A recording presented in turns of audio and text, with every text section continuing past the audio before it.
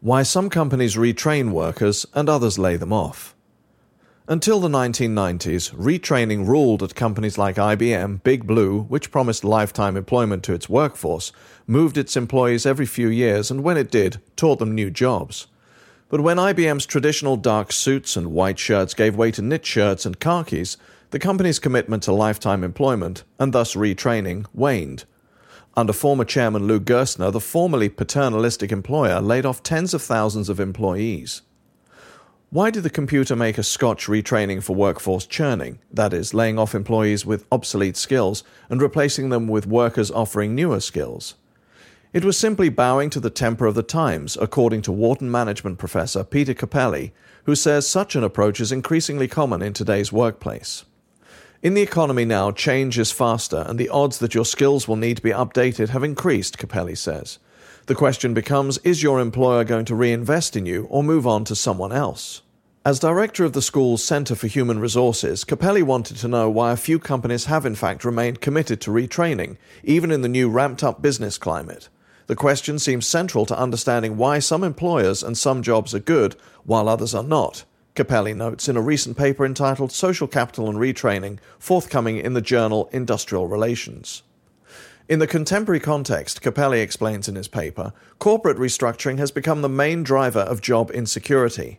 He cites an American Management Association survey in which 66% of the employers responded that downsizing in their companies during the 1990s was driven by internal restructuring and re-engineering, in contrast to more traditional explanations that relate job loss primarily to business cycles. And roughly a third of all companies reported that they were hiring new workers during layoffs in order to get the new skills they need to accommodate their restructuring plans. This process of restructuring by laying off and hiring, or churning, externalizes the costs of restructuring to the laid-off employees and increases the demands on other providers of skills in society, Capelli writes. Retraining, however, suggests the opposite approach to restructuring, in that it internalizes restructuring costs, stabilizing employment and expanding overall skill levels in the process. Consequently, the decision to churn or retrain is increasingly central to discussions about the responsibilities that employers have to workers and society, Capelli says. He defines retraining as the decision to invest in the skills of workers who would otherwise be at risk of losing their jobs unless they acquire new skills. Having placed his research in the context of today's workforce, Capelli then asks the question, what distinguishes companies that emphasize retraining from those that do not? His answer, companies that employ a large amount of social capital are more likely to retrain workers. What is social capital? It's a tight network of relationships within a workplace, Capelli says. It's where you and I work together in ways that are idiosyncratic enough that we need to know a lot about each other. Imagine dancers. There, the social capital is significant. In order to perform well, dancers have to understand their partner's personalities and movements. Companies that employ social capital often emphasize formal teamwork. A well-functioning team is a profound notion, Capelli says. It doesn't just mean being in the same office. Many people, for example, say they work with colleagues when, in fact, their day-to-day tasks rarely overlap. The extent of their joint work is fetching coffee for each other, kibitzing in the hallway, or sharing tired jokes via email. Occasionally, they might offer each other advice. Well-functioning teams, however, don't just share what they know what to ask each other. They know each other's strengths. In his paper, Capelli discusses the idea of synergies in the context of social capital in the workplace. Because it is an asset that exists between individuals rather than within each individual, social capital may suggest why it could make sense to reinvest in and retain individuals even if their job-specific skills are obsolete. The relationships they maintain with others may create value that extends beyond their ability to perform their current job. Capelli goes on to suggest a direct connection between social capital and retraining that turns on the make or buy choice that underlies the retraining decision. If a firm chooses not to retrain, it replaces existing employees with new ones. In the process, social networks in the workplace are disrupted and social capital is destroyed. If a firm does retrain, it preserves social networks and retains social capital. In an economic sense, Capelli says, social capital can be thought of as a particular type of fixed investment that can be preserved through retraining. It may take less of an investment to retain redundant employees to make a contribution than to hire new ones because the former always have important firm-specific investments in social capital. But the investment is in relationships, not skills. White-collar endeavors that demand a high degree of social capital range from advertising firms to surgeons' operating room teams. Among blue-collar workers, social capital exists among groups of tradesmen who work together on construction project after construction project. These relationships rely on trust. You can't easily keep track of who's done what. There's a high degree of mutual obligation that's difficult to cover in a formal contract, says Capelli. He suggests a test. If you can spell everything out in a formal contract, then it's a business with low social capital. Compare high social capital sorts of jobs to, say, an accounting firm, where a set of formal rules, the generally accepted accounting principles, govern what employees do. The rules are the same no matter where an accountant works, which makes it relatively easy for an accountant to switch jobs. As Capelli describes it in his paper, some organizations rely on bureaucratic management and work organization practice based on rigid rules and procedures for decision-making that are designed in part to be relatively impervious to social relations and resilient to employee turnover. The classic example of assembly line operations based on the principles of scientific management seem to fit that model in that they reduce opportunities for social relationships to affect the work process. Work systems based on teamwork and empowered groups, in contrast, rely much more heavily on the social relationships between employees and therefore on social capital to operate effectively. For his research, Capelli looked at more than 3,000 employers that had responded to a 1994 U.S. Census Bureau survey on employment practices.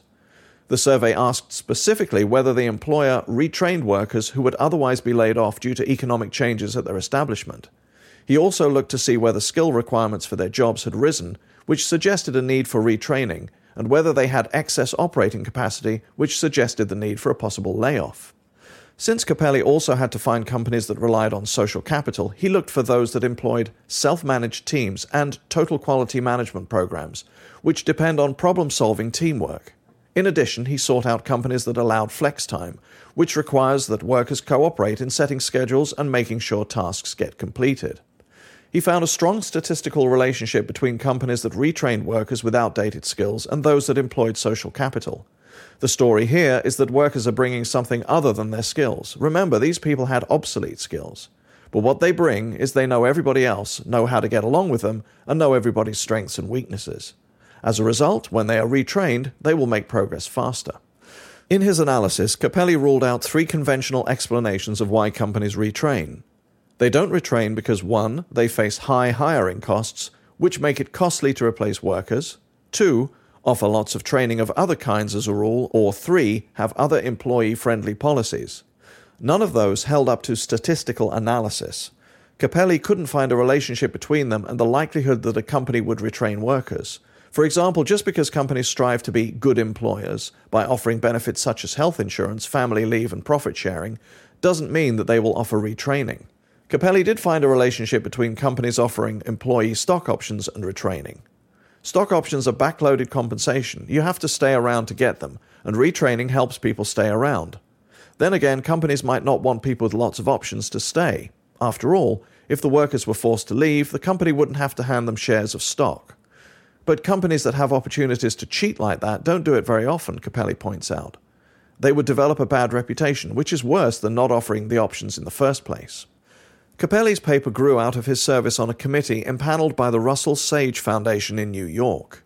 The foundation, which supports social science research, asked a group of scholars to examine how more companies could be induced to retrain workers with obsolete skills.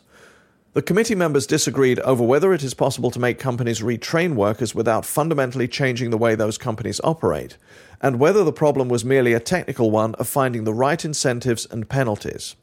But Capelli, a labor economist by training, believes employers might have fundamental reasons for taking different paths. I'm skeptical of the carrot and stick approach. It would take massive carrots and massive sticks to get all companies to retrain, and it would ultimately change the way they operate. Different firms have different strategies because they operate in different markets, Capelli says. Sometimes employing teams and keeping those teams together makes sense. Other times it doesn't. Consider the difference between SAS Institute, a North Carolina-based maker of statistical analysis software, and other software firms. SAS, the nation's largest privately held software company, has turnover that is a fraction of the industry average, typically about 4% a year. As a result, it retrains its programmers as it enters new markets. SAS isn't trying to develop new browsers and move into markets where nobody has been before. It is trying to adapt and extend a product it has had for 30 years. As a result, they need to keep the employees with the specific knowledge of its product. Companies that are doing new and different things, on the other hand, benefit from having new people with different ideas, Capelli says. Do you want all software companies to look like SAS? It would be a peculiar business world if you didn't have variation. The variation is there for a reason. Capelli concludes in his paper, employers who retrain workers do so at least in part to preserve the social capital that exists in worker relationships. Specifically, the use of work practices like self-managed teams and TQM rely on that social capital to operate effectively. The TQM result may also reflect social capital beyond co-workers, including relationships with customers and suppliers. These results point to the importance of strong tie social capital of the kind that develops in close working relationships. If anything, the message of Capelli's paper goes to workers more than their employers. My advice is caveat emptor, he says. If you walk into a company with a lot of contractual relationships, a lot of low social capital type work, don't expect that it's going to make a big investment in you if business turns down.